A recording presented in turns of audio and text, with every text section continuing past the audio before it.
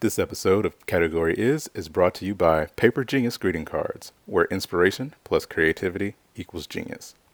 Friends, now more than ever, it's important to spread love, encouragement, and appreciation. But don't say it in a text. Say it with a high-quality, beautifully handcrafted card from Paper Genius. These stunning cards and personalized greetings will surely be appreciated and cherished by your friends and family.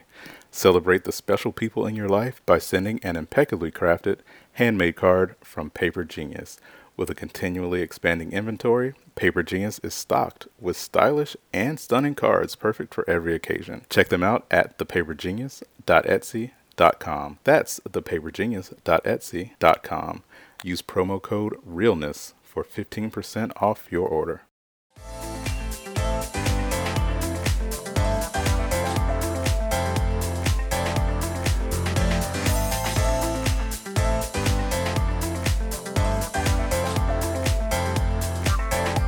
I'm Justin. I'm Maurice, and you're listening to Category Is.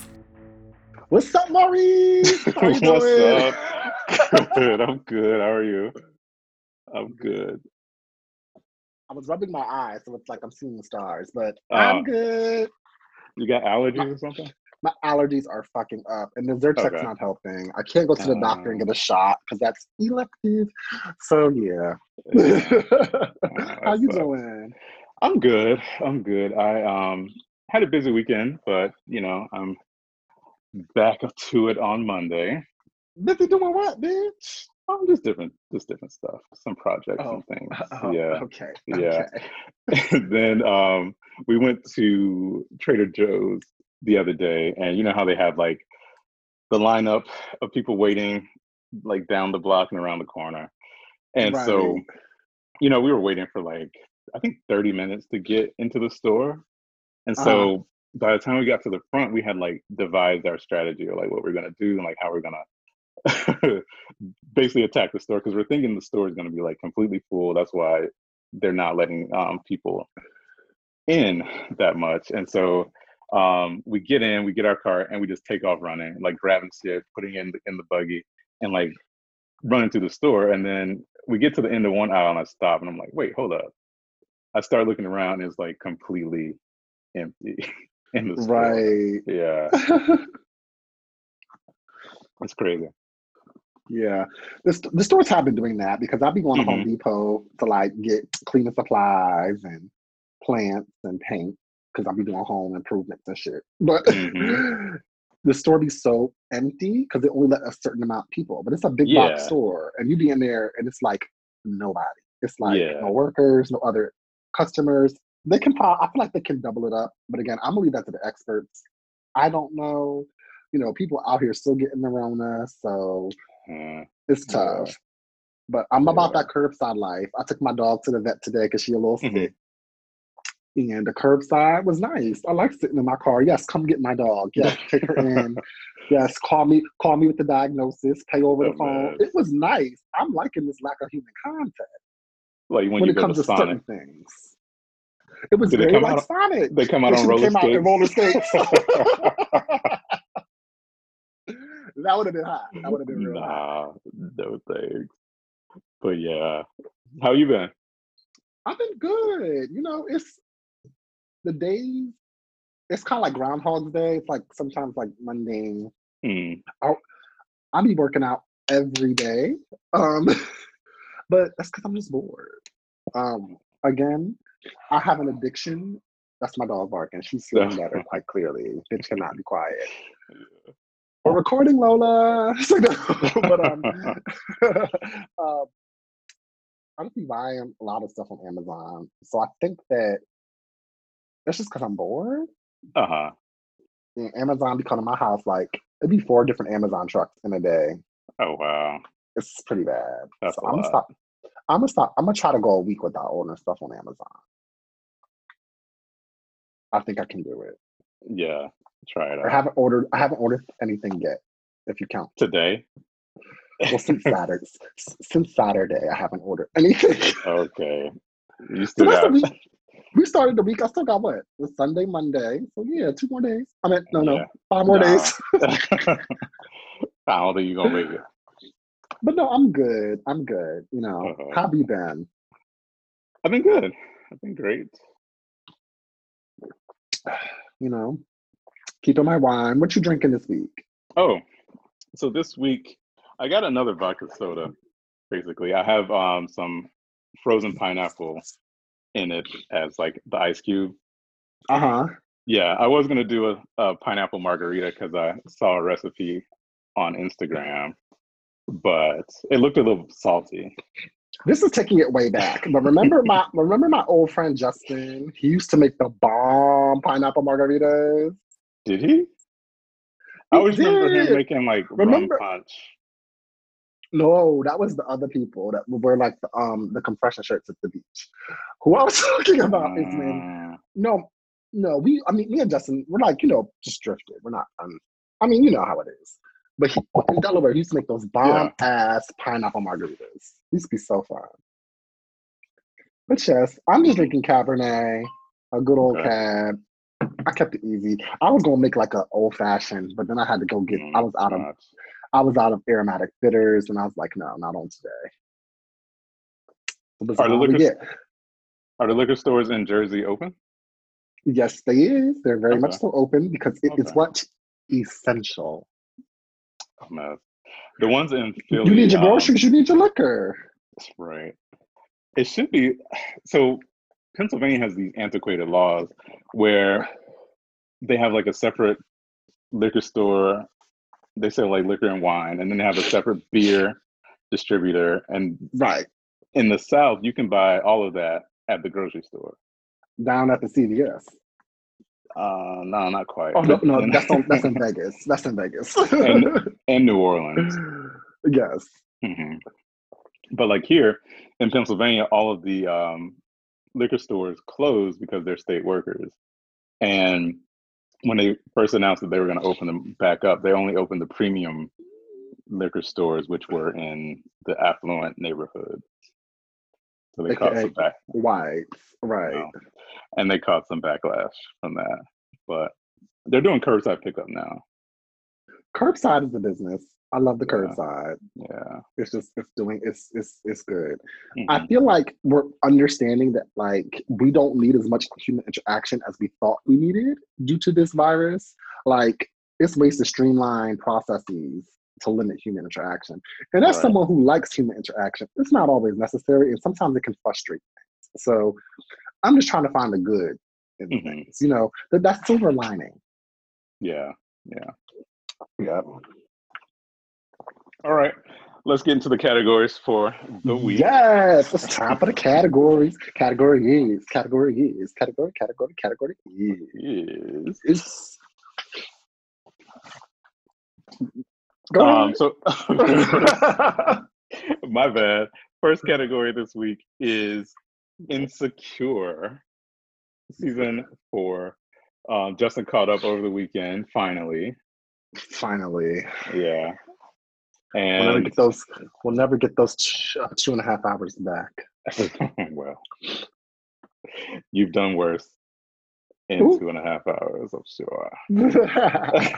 But so it was episode 6, and it's basically like the follow-up episode. They had Issa and Molly, who were best friends, had this huge blow-up argument in the last episode. So it's kind of dealing with the fallout of that.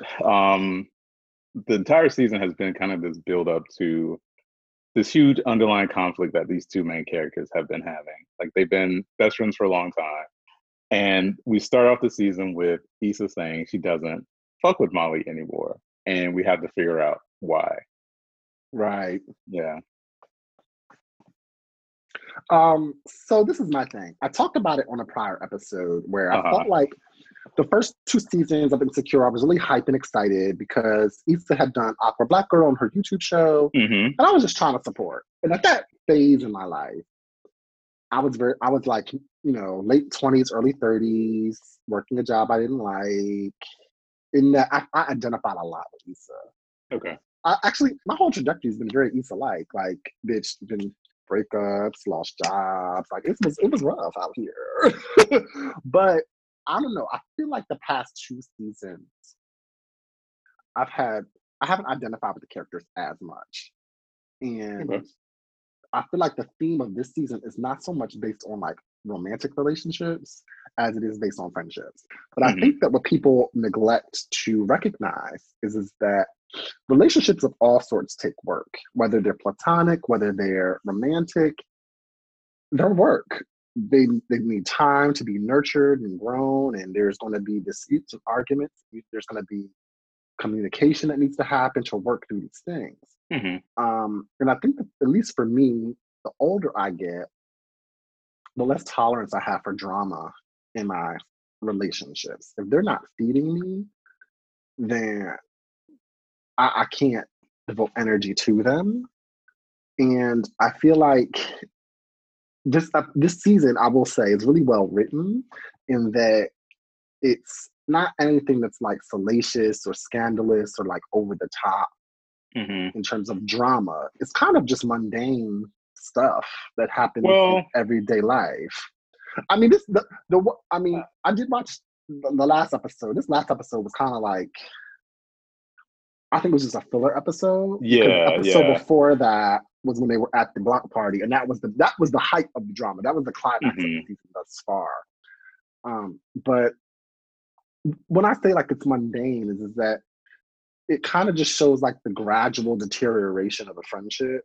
And I think that anybody who's lived a certain amount of time here on Earth has been both in Molly and Issa's place. So it's totally, Yeah, totally relatable. That's what I will yeah, say.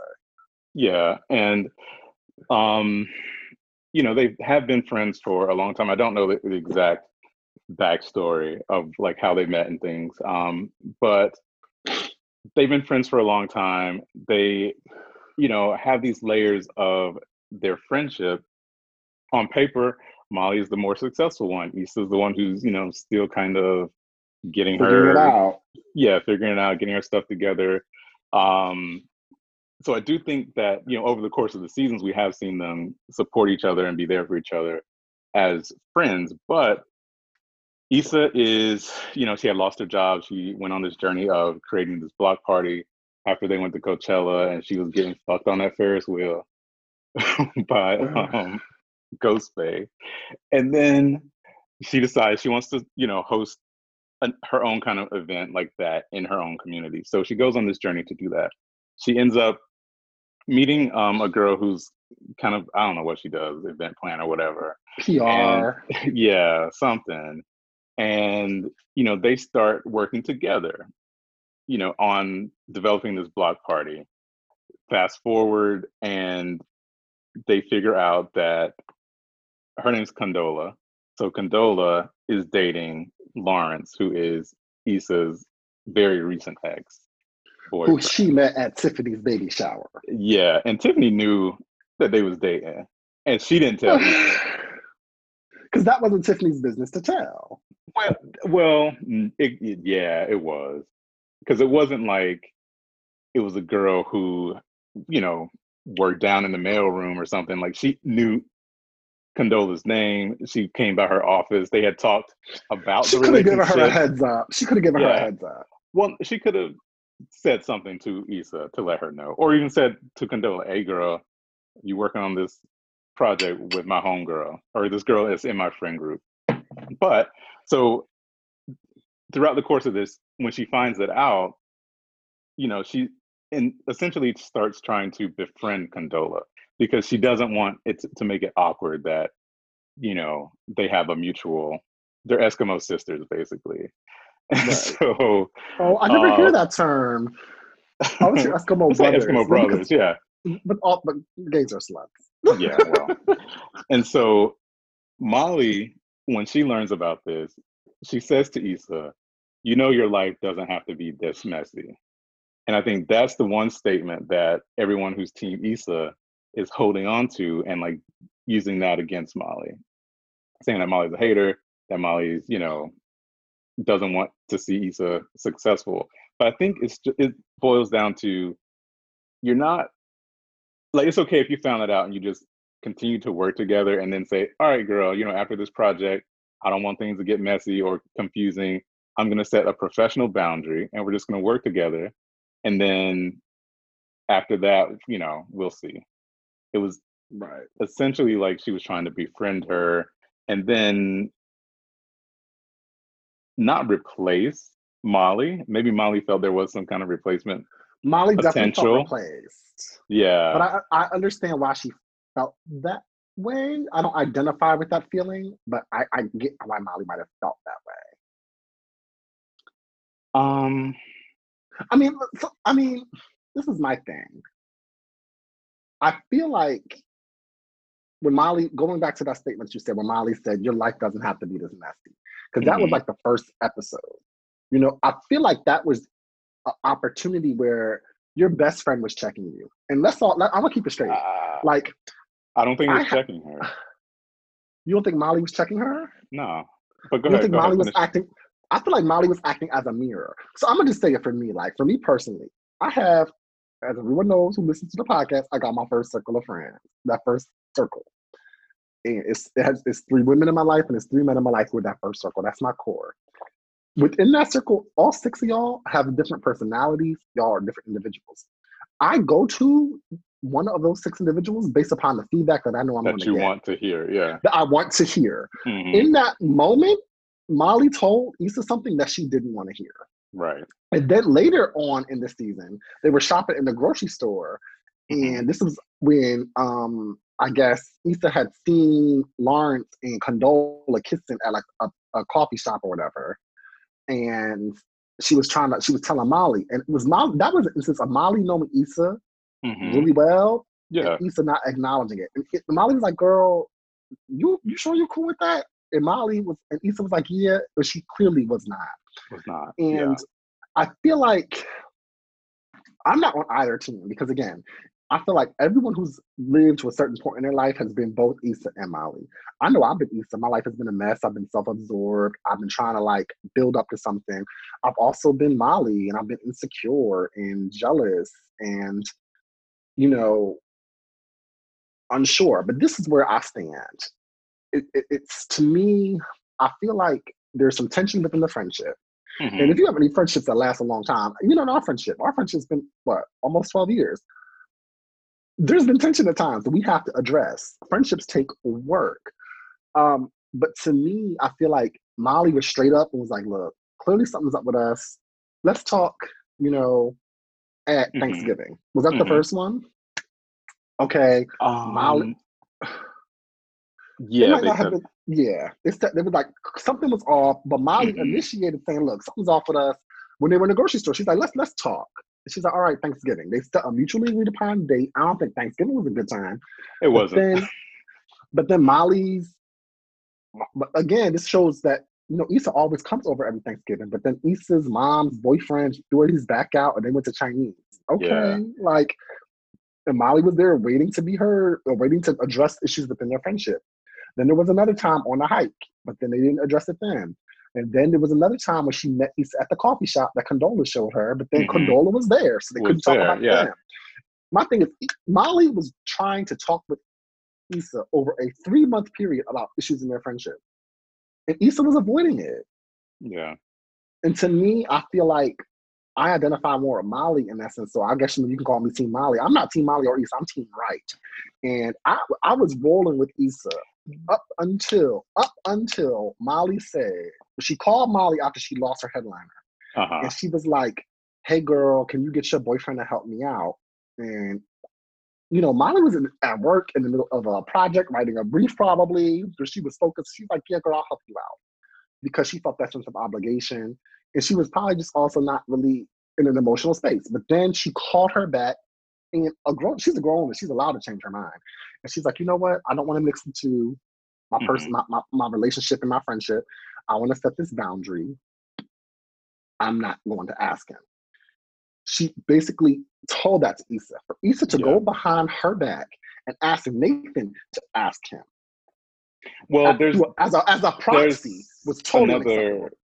there's another layer to that too, because so Issa and the guy from Coachella, Nathan, who's Ghost Bay, Uh-huh. who ghosted her and like left for like half the season, and she hasn't really talked to since then. I don't think she has talked to him since then. She hasn't. And then he's roommates with Asian Bay, who is the guy that Molly Andrew. Can I say is sleeping he's with. my favorite character. He can get it. Yes. I don't like his haircut this season. Like he should have had he should have kept the long hair because He the is so ponytail was dreamy. something. No, not The- with that haircut he has now. I like that But all. no. But so Issa hasn't talked to Ghost Bay in probably a year. Well, I don't know how the time gap. In a while at that point. She goes behind Molly's back and asks, well, she's up in the middle of the night. She goes behind Molly's back, starts DMing Ghost Bay on Instagram, and asked him to ask his roommate, Asian Bay, who was Molly's boyfriend, for the favor that Molly said, nah, girl, this is the boundary I don't want to cross. Like, right. And so I don't want you getting I don't want my boyfriend involved in this whatsoever. yeah. Either through me or through anyone else. So if you respect me as your best friend, you're gonna respect that boundary. And to me, I am fiercely protective of my romantic relationships. I want my friends and my boyfriend to get along. But my man's my man at the end of the day. And not that he trumps my friends, but it's a different kind of relationship, it's a different kind of priority. And when you when I expressly tell you that I want to keep you separate and you deliberately disobey me on some Mufasa shit, oh, bitch, you're done. You're done to me. And that to me was the tipping point that had me Team Molly. Okay. Are you Team Molly? I'm more Team Molly. I feel like I'm in the minority. I feel like most people are Team Issa. Most people are. I because understand. People refuse to address their bullshit. That's why. Well, I understand, people saying that, Issa was in a bind. It was a few days, a week maybe before the whole block party. And that's not Molly's job. And she needed help. And they say Molly refused to help her, which, I mean, she kind of did, but she has that right. But in confirmation of what Molly had said to Issa, beforehand about getting things messy, once Condola and Lawrence had some drama, they broke up or whatever, Condola stopped answering Issa's phone calls. And now that put her even more in a bind because the PR person who was supposed to be helping you is nowhere to be found either. And so, had Issa listened to Molly in the beginning and said, hey girl, Condola, we need to set up a professional boundary and we strictly working on this together and it's going to be, no mixing of anything else, then maybe, she would have had that assist at the last minute, So I understand the both sides. You said you're on team right, but I feel like both of them were kind of right. I wouldn't say no, it's nuanced, but to me, I am with a certain camp because there was a tipping point that was passed. I was team. I could see both their sides up until the point where Issa did what she did, and then to me, what was upsetting was like Molly was trying to talk with you about issues with the friendship for over 3 months, and now Andrew's become her man. They're solid. They're in a good place after storming and forming their relationship.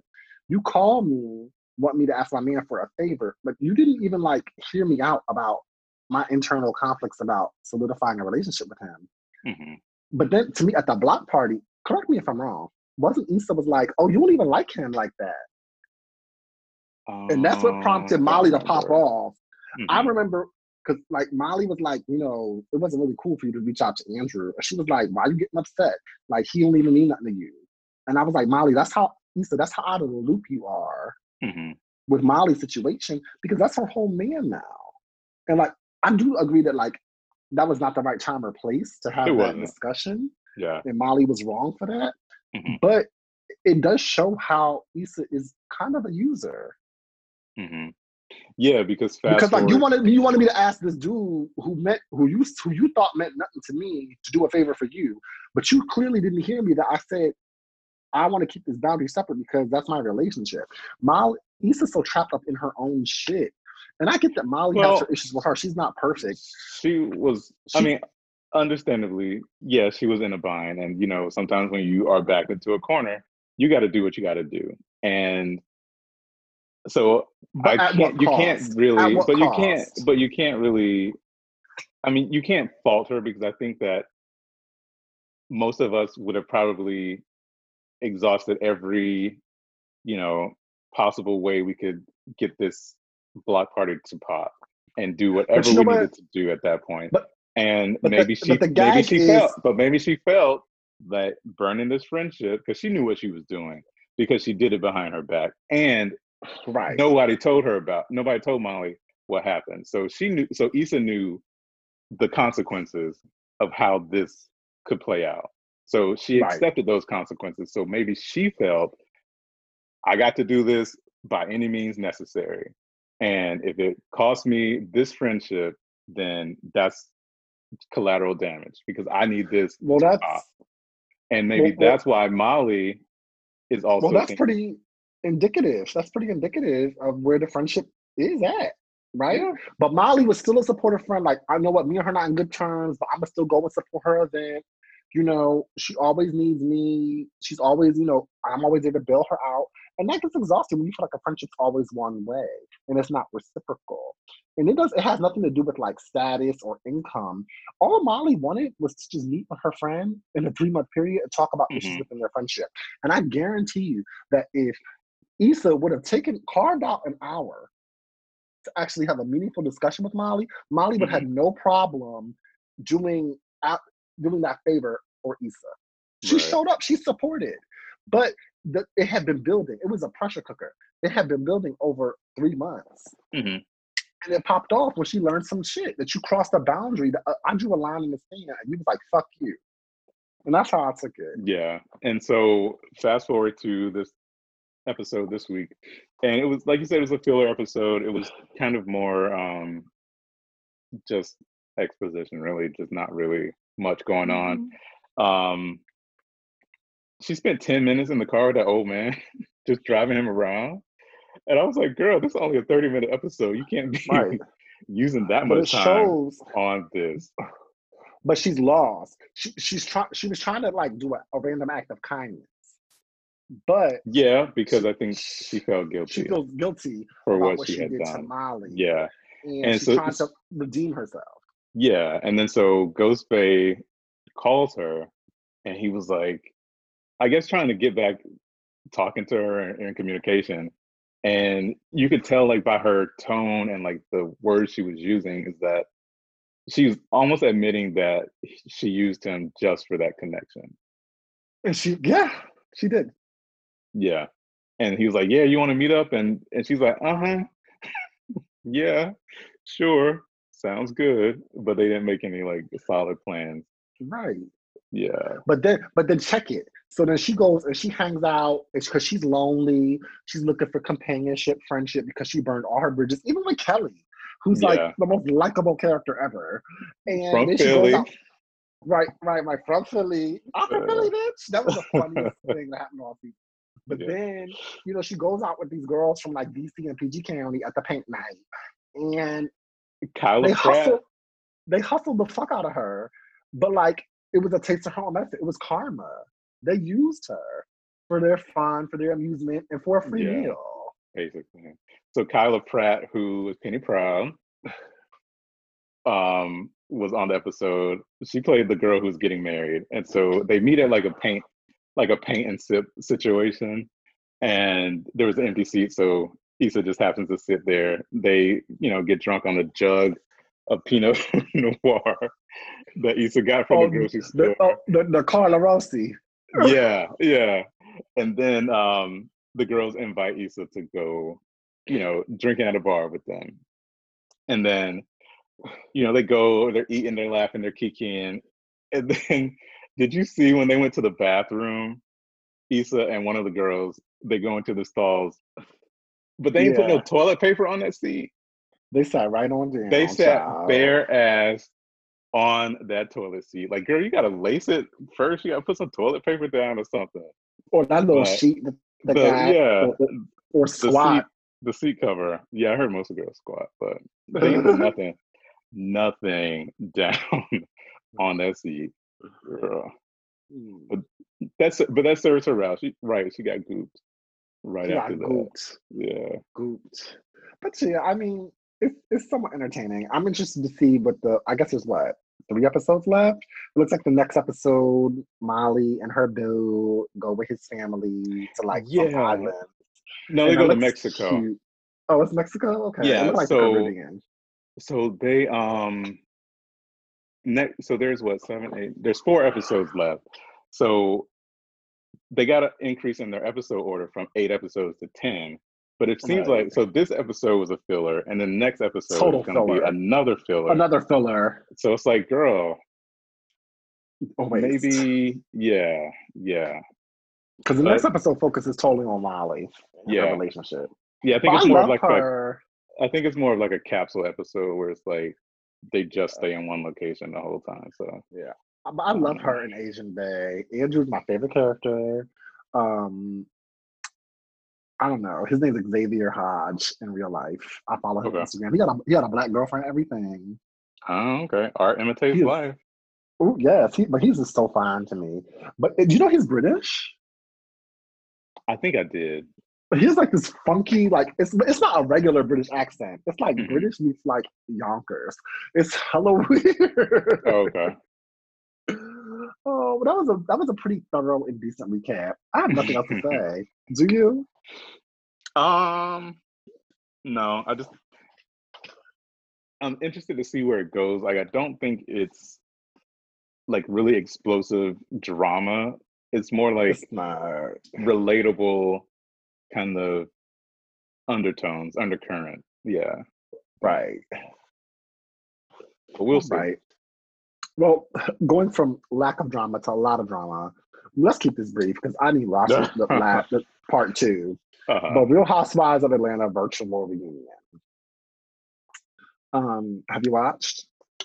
I watched it. I did not like it because The first. Okay, go ahead. the first episode was really good. It was almost like they were in the same room together, except for Right. Portia, who was like all the way turned up, and it was not that serious. Episode part 2, it just seemed like Andy spent like 40 minutes attempting like a character assassination of Kenya Moore. Right. And it was just like hit after clip after recap after this after that. And but Mama sat up there looking good, cool, calm. She didn't pop off on anybody. She handled herself. She's so poised. Yeah. Miss USA.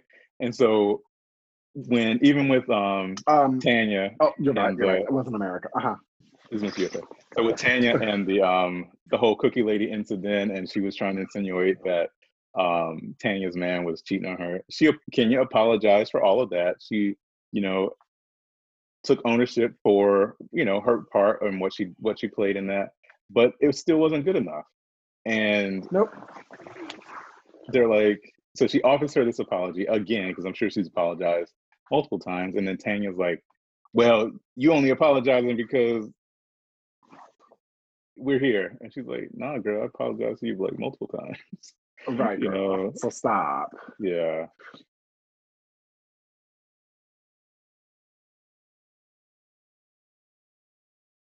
Kenya's also a wordsmith.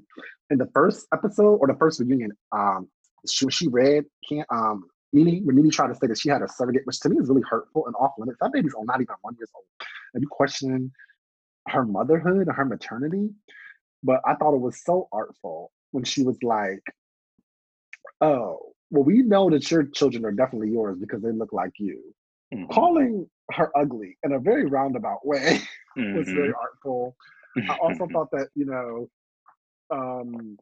Portia was cute, trying to be relevant and saying that Eva's titties are socially distancing. But, women who don't have breast augmentations, that's what titties look like. Like, y'all are so pumped up with silicone and fillers that y'all forgot what a real body looks like. Yeah. But I thought she also had a good read with saying that PJ looks like Dennis with a bow. Because she does. Because, she said the baby was ugly. She said the baby looks like the baby's father with a bow. Because she always got a bow. But why did that make Portia so mad? It was like Portia's reaction was an admission that she thinks that her man is ugly. Yeah, like we Children, talked about that last week. That's not even a read. They kept calling it a read. No, that's shade. Mm-hmm. I don't have to tell you you're ugly because you know you're ugly. Exactly. Yes. A mess. But yeah, so Dorian Corey, honey, Dorian Corey, you better get it together. That is a proper shade. So I don't know why they spent so much time like on that, and anything that Nene did, they never held her accountable for anything. Like even down to Portia, when Nene was, making those. So Portia had an issue with people talking shit about her baby daddy when they were going through their infidelity and the aftermath of that, and people were making like bestiality jokes, which Nene was one of them, but she was mad at everybody except Nene for doing exact things. Like, okay. Right. And also, I'll just say this, and we can wrap this up because I'm so over it. I'm much more interested in my second favorite franchise, The Real Housewives of Beverly Hills, especially since Garcelle Beauvais, also known as Fancy, is on. And I just like watching bitches with like real money. But I will say this: this will be my last season of Real Housewives of Atlanta, unless Nene, Cynthia, and one other housewife are gone. I think they need to mix up. I like Eva, I like Kenya, I like Portia. I think they need to stay. Dare I say it? Candy can also go. I know that she's like HBIC. They won't get rid of Candy. She's the peach holder. She's the central one. I know they'll keep Candy, but I will say at the very least, they keep giving her spinoffs too. I know. At the very least, I think that Nene and Cynthia Bailey can both leave, and I'd be totally fine. Yeah, I would say Nene is the biggest one who should go. Yeah, because it's not fun anymore. Yeah. I mean, I do like Nene. I have liked her, because she has, that energy, but for a long time she's only been mean girl, and not just mean, nasty. Nasty. It's gotten so nasty and so rude. So nasty, so rude. Yeah, but let's move on. All right. Well, this week we have a special little treat for you guys. We actually did a interview, which we've been doing more of. This is with a United States refugee from Nigeria who is named Idafe Okporo. So we did an interview with him about his work, about how he fled Nigeria seeking asylum in the United States, and what his journey through life has been like here. So I think it's a really important issue and topic that's not often discussed within the LGBT community, especially the Black community. And I think that his story is so compelling and important, and we definitely want to share that with you guys. Yeah, so take a listen and we'll be right back. Hello, listeners. It's Justin and Maurice from Category Is, and this week we have a very special guest. His name is Idafe Okporo. Mr. Okporo is an LGBTQ activist, author of Bed 26, a memoir of the off-Broadway show Bed 26 play. He's the executive director of the RDJ Refugee Shelter in Harlem, and he considers himself a bridge. He teaches leaders and organizations how to inspire people and grow meaningful communities. He has spoken to world leaders at the UN, educational institutions, and Fortune 500 organizations. I'd like to introduce our listeners to Idafe Okporo. Hi, please tell us about yourself. How are you? Thank you very much for giving me the opportunity to be with both of you today. I am kind of good, but we're in the middle of a pandemic in New York City, so we're dealing with the way it is. Yeah, it's hard. So if you could just tell our listeners about yourself a bit, introduce yourself, your cause, so they can get familiar with you. So I am an African. I'm from Nigeria originally. And the category is African realness. Yes. I consider myself to be a storyteller and an LGBTQIA activist. So I left my country 2016 because I could not continue to live in my country due to persecution I suffer for identifying as a member of the LGBT community. In 2014, the government of Nigeria passed a law that criminalizes same-sex relationship by 14 years imprisonment. So this made it difficult for me to exist as a person.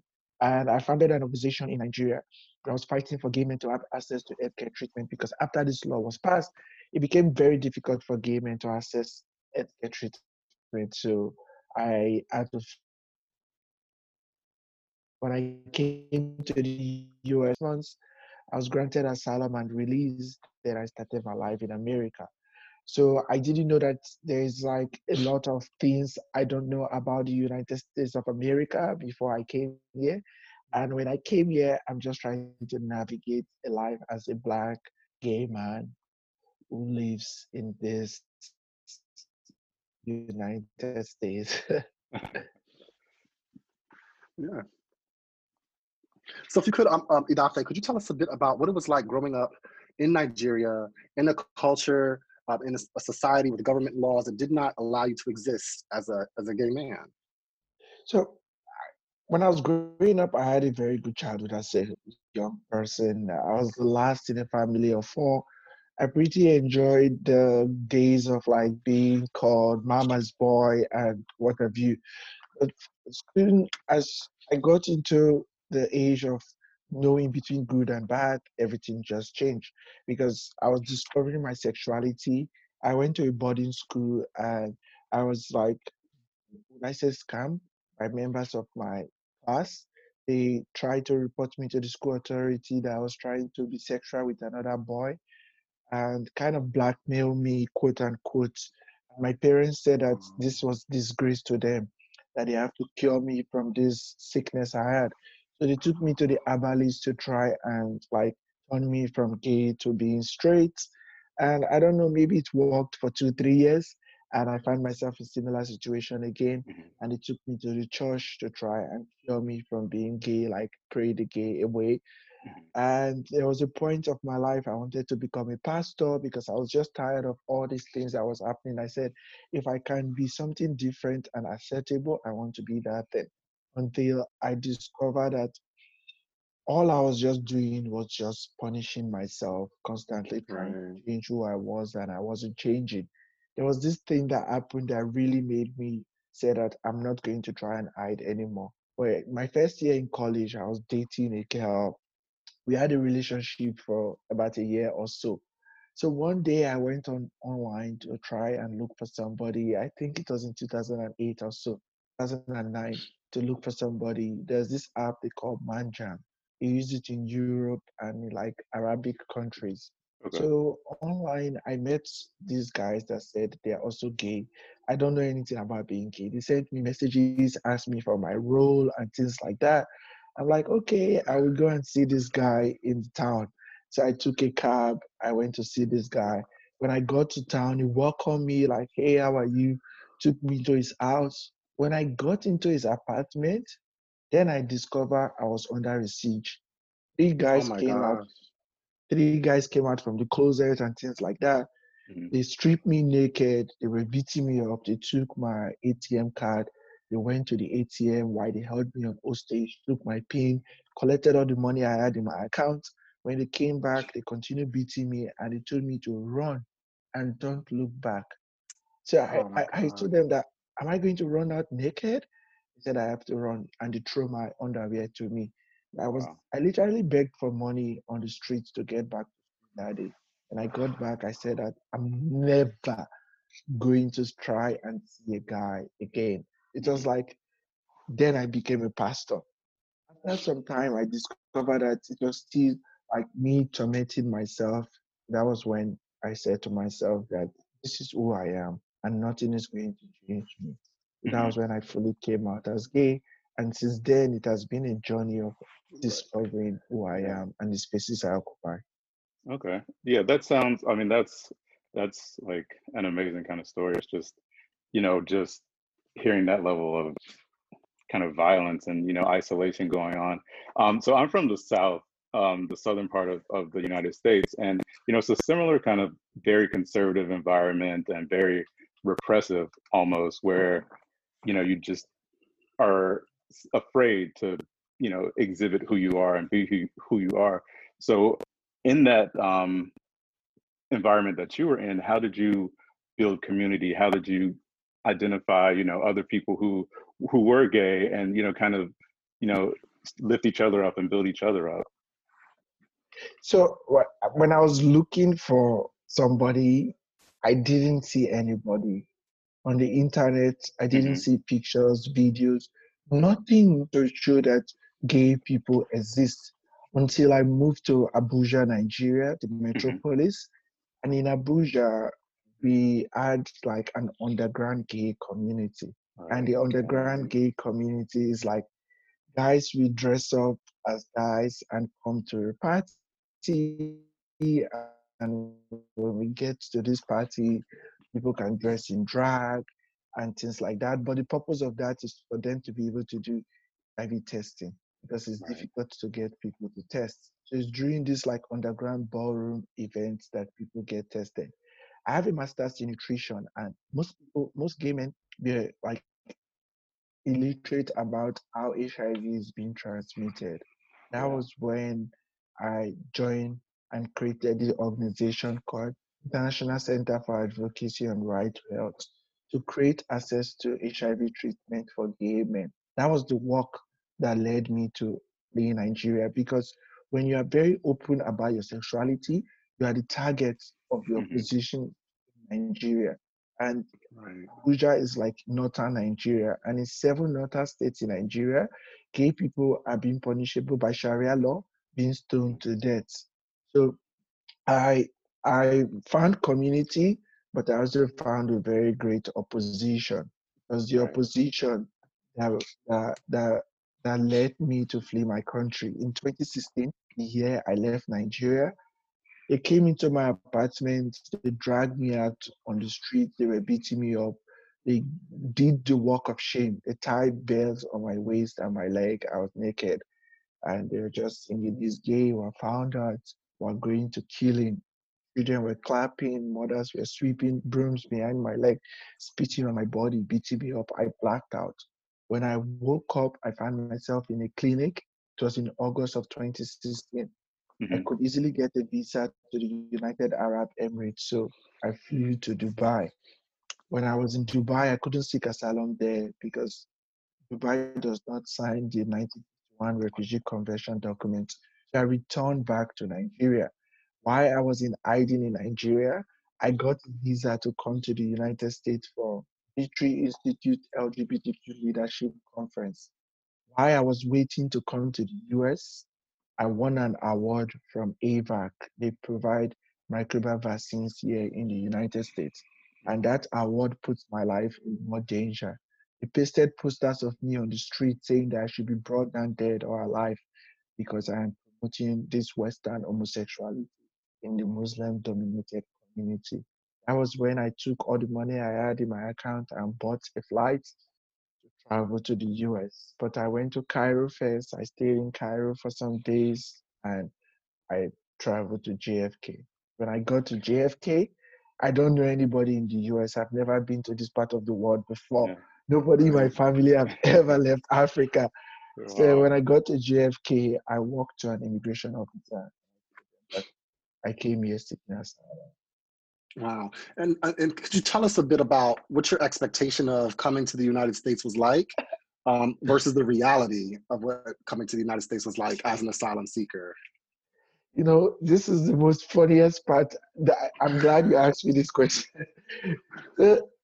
Everybody living outside the US have a fantasy of what the United States is, because the US is very good in marketing himself to people outside the US. And even I was later on, I will talk about what it is to be somebody inside the US and now viewing what it is outside the world. So before I came to the US, only thing I saw about being a Black person in America was on TV, and it's Pharrell Williams, Jay-Z, and it's actors like Denzel Washington and I see New York, the bridges, and Chicago. Everything I saw about America is like through coming to America, those different lenses of like movies and things like that. I I I had a fantasy view of America, and everybody wants to come to this land because like you are promised the freedom that Hmm. you have never seen for the rest of your life. But when I came to America and asked for protection, and they have to put handcuffs on my hands and my legs, throw me in a bus, and drove me to a jail. Then I'm like, this is not the America I have been hearing about. But when I got into jail, it was even more terrifying. So it was terrifying in jail because I saw what I was seeing in movies. People in orange uniform, people in blue uniform. I was so scared, like something bad is going to happen to me. So it was very different from what I thought before I came here. Hmm. Right. Yeah, that's interesting because my partner is an immigrant as well, and he basically tells me how his view of what America was just so different than kind of what people imagine it to be, kind of like what you said, and just he said that really seeing poverty here was shocking because in the movies on TV we portray this image that everybody's rich, and so he thought everybody here was rich. We jo- we joke in Nigeria sometimes that, hey, my guy, you are going to America. That means you are going closer to God. That's funny. That's It's funny. funny. So when I came here and saw that there's inequality, people sleeping on the Hmm. streets, there's Yeah. poverty, and it just dawned on me that it was a different perception I had of America. And now I try to tell people that are coming to America that you have to be prepared mentally because, you know, as an immigrant, you have three suitcases.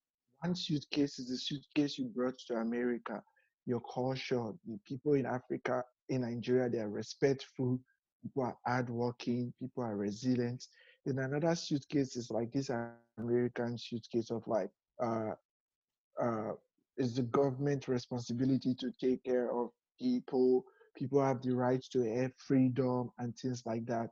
But this third suitcase is like you have to choose what you want to put inside the suitcase. Me, I choose to put. I don't want to put those barbaric views of like religious sentiment, traditional views of who is a man and what a man should look like. But I Hmm. choose respect, hard work. And in America, I choose liberty, freedom. I put them together. I'm an African living in America. So I have to carry this third suitcase of both all the qualities I get from this place and get from this place. And I bring Hmm. together. Great. If you could tell us a bit about your new memoir. It's called Bed 26, a memoir of an African man's asylum in the United States. Could you tell our listeners a bit about what they could read in your life and when you came to America? Yeah, so bed 26 was my bed number when I was in the detention center. So in America, all arriving alien, when you arrive in America, you are being given an alien number. And America's system has always degrade people just to numbers. Like immigration Right. detention center was created to deter Cuban and Asian migrants from coming to the US.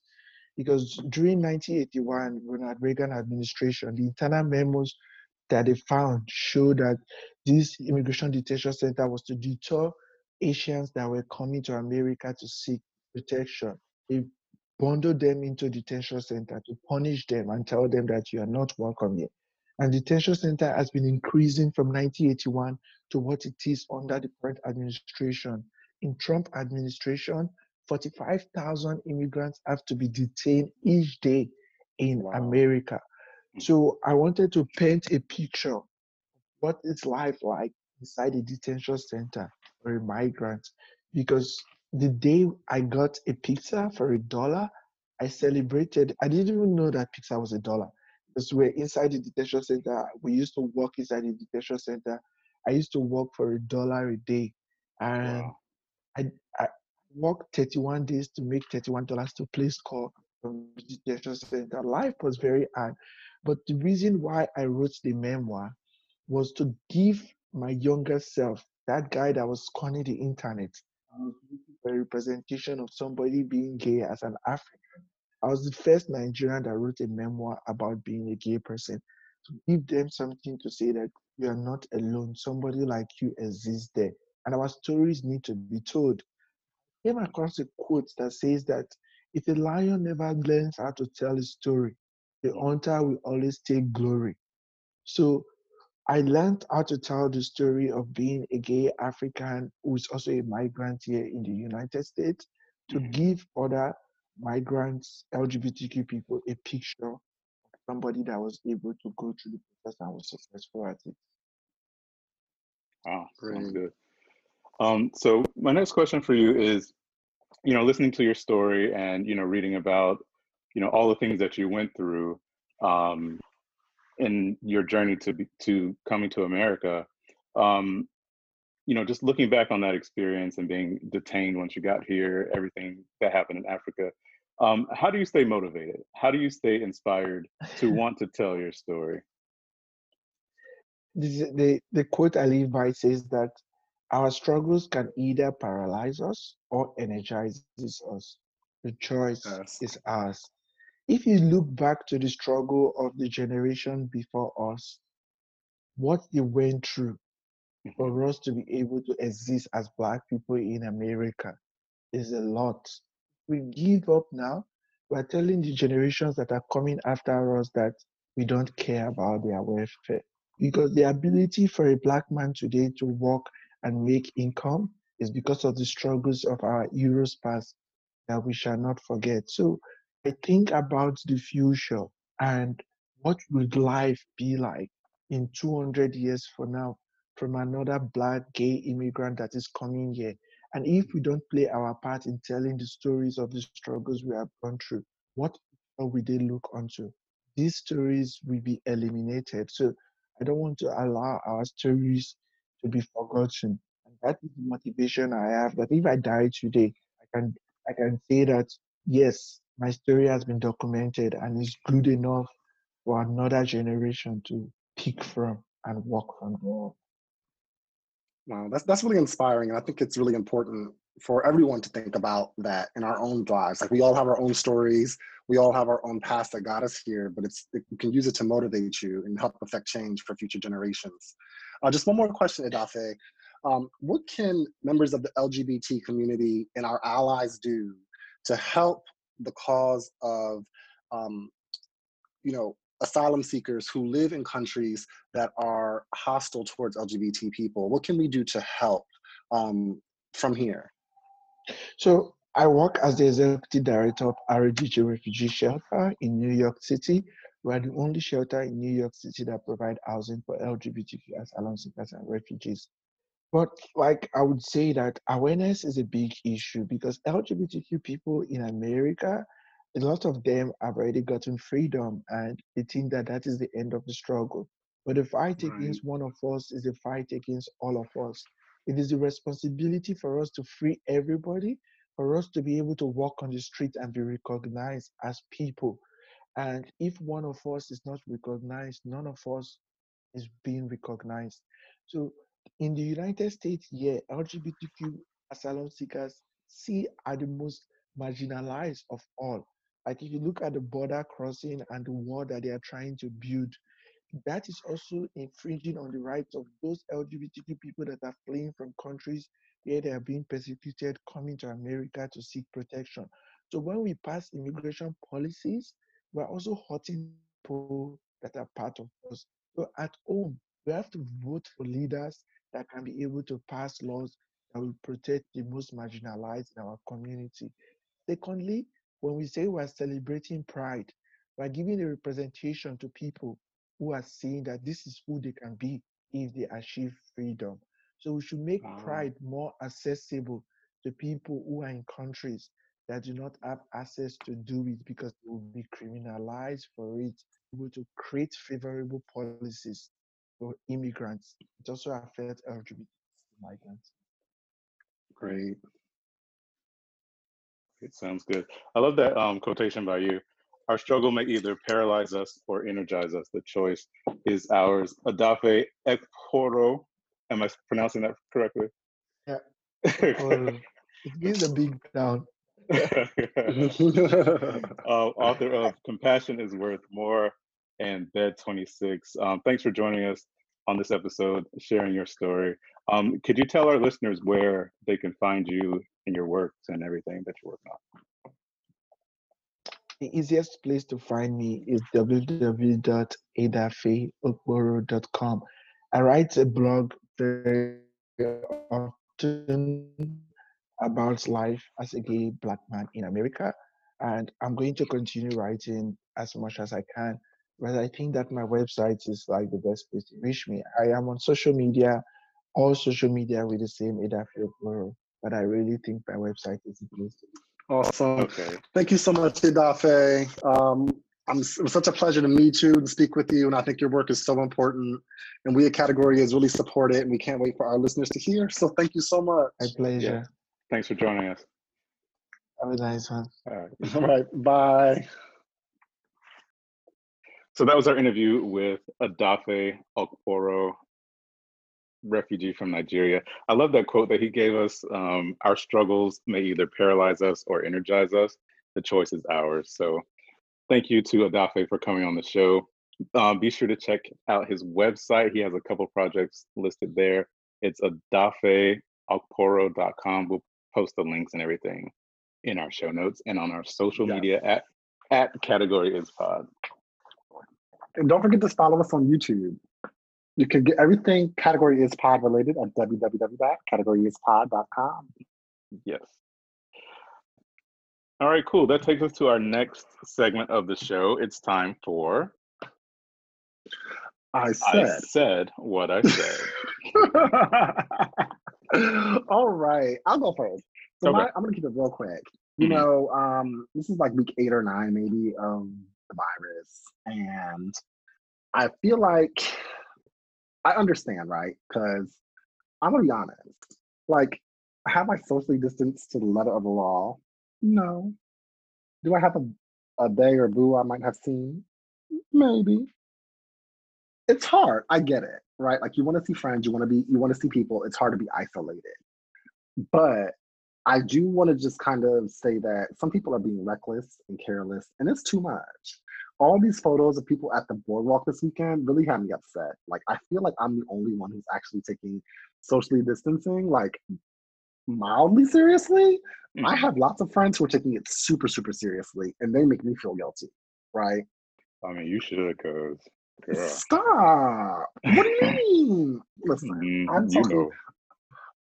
I'm talking to one person, and dating during this is hard. That's another topic for another day. It's another topic for a whole other day. But that's the only person I've seen outside of. But how many people he's seen? How he better not have seen nobody. Okay, girl. You know your life don't have to be this mess. I'm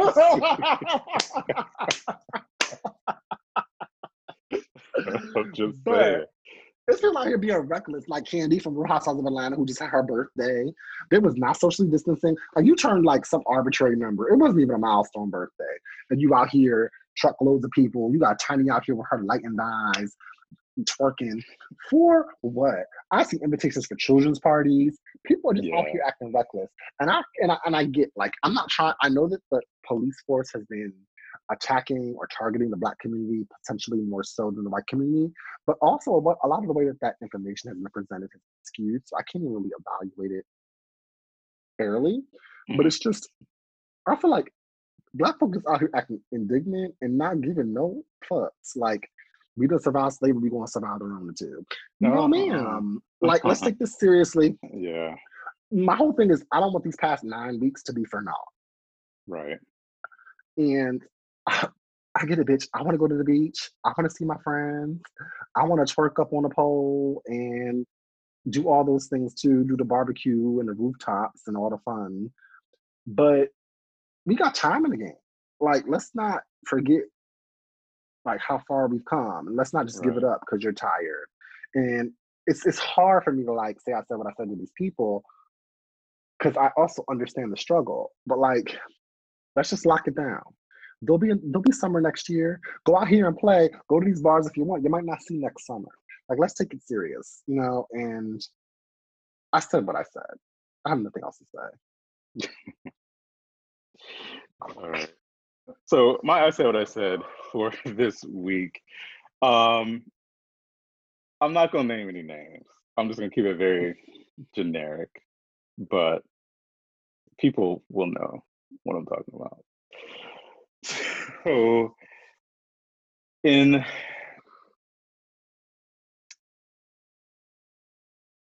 I said what I said is that kind of alluding to Issa and having like a by any means necessary mentality where people just want to do whatever they got to do to get where they want to go and where they want to be.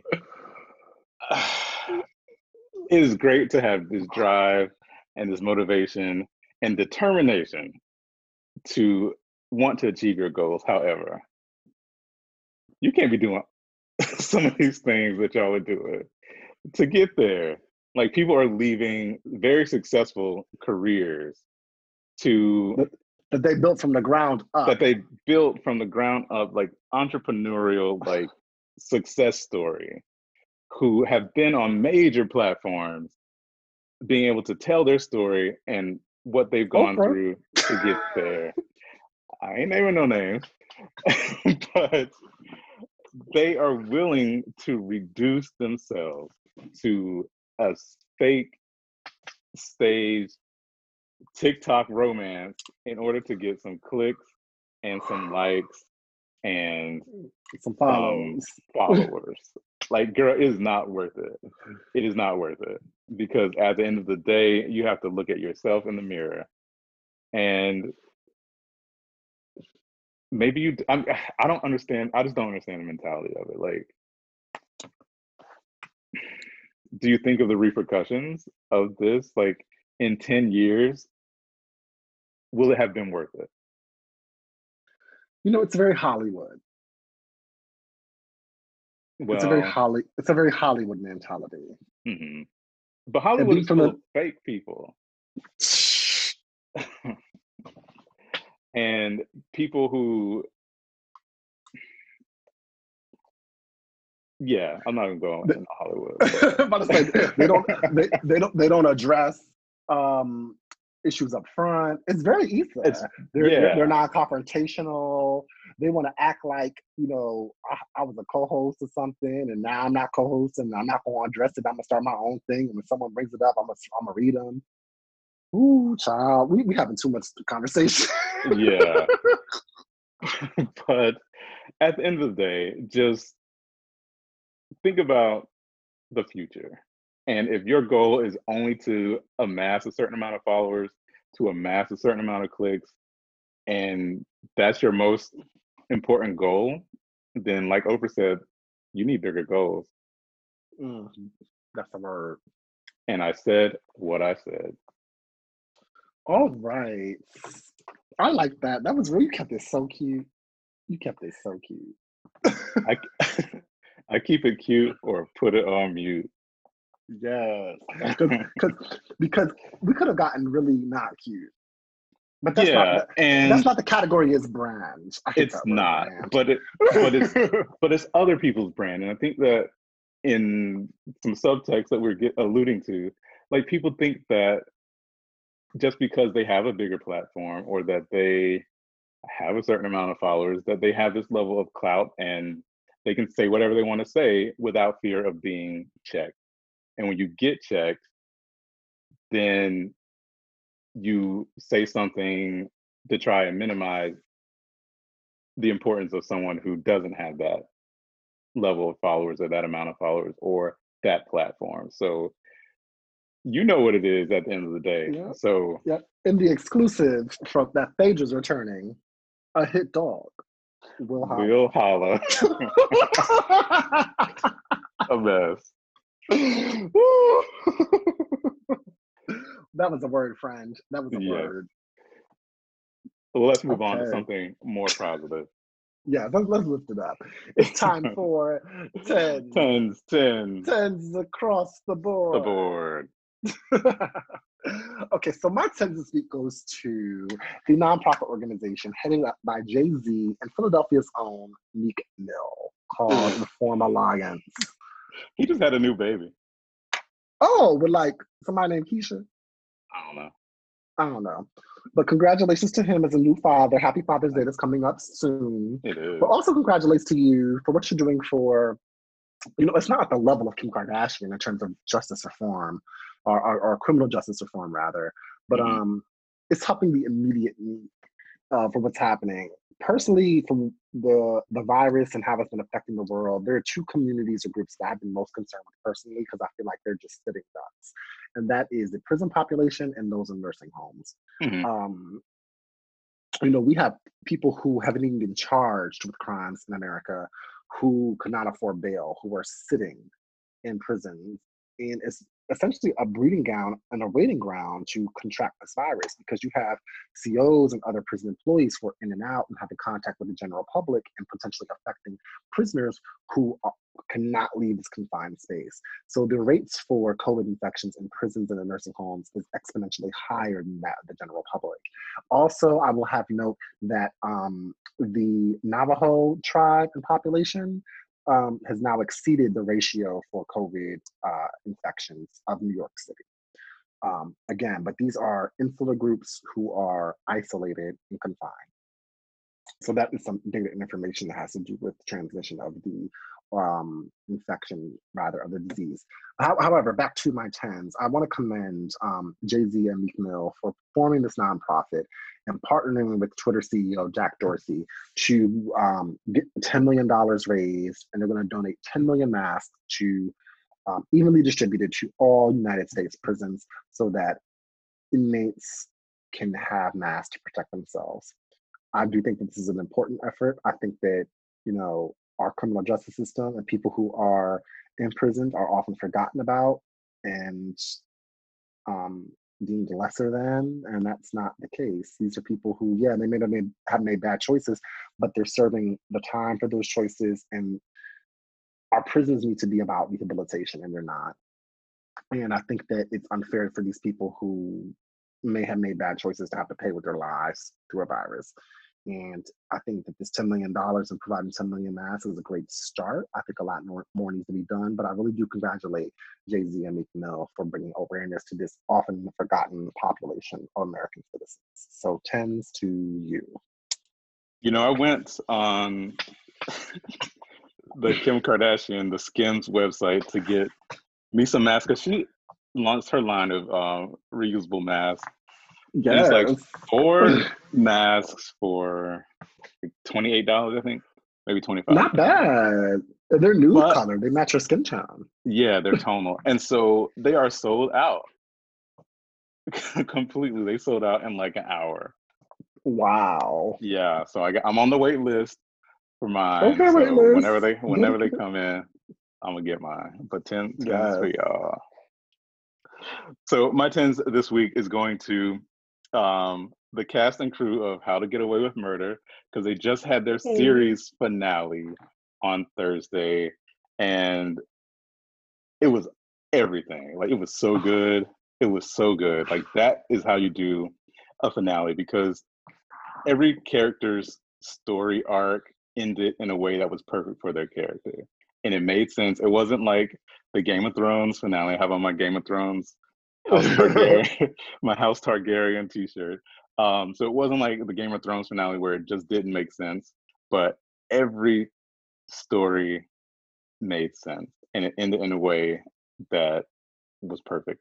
Because the name of the show is How to Get Away with Murder, but so in the end, Viola Davis's character is on trial for all the murders that happened throughout the whole series. And I was like, wow.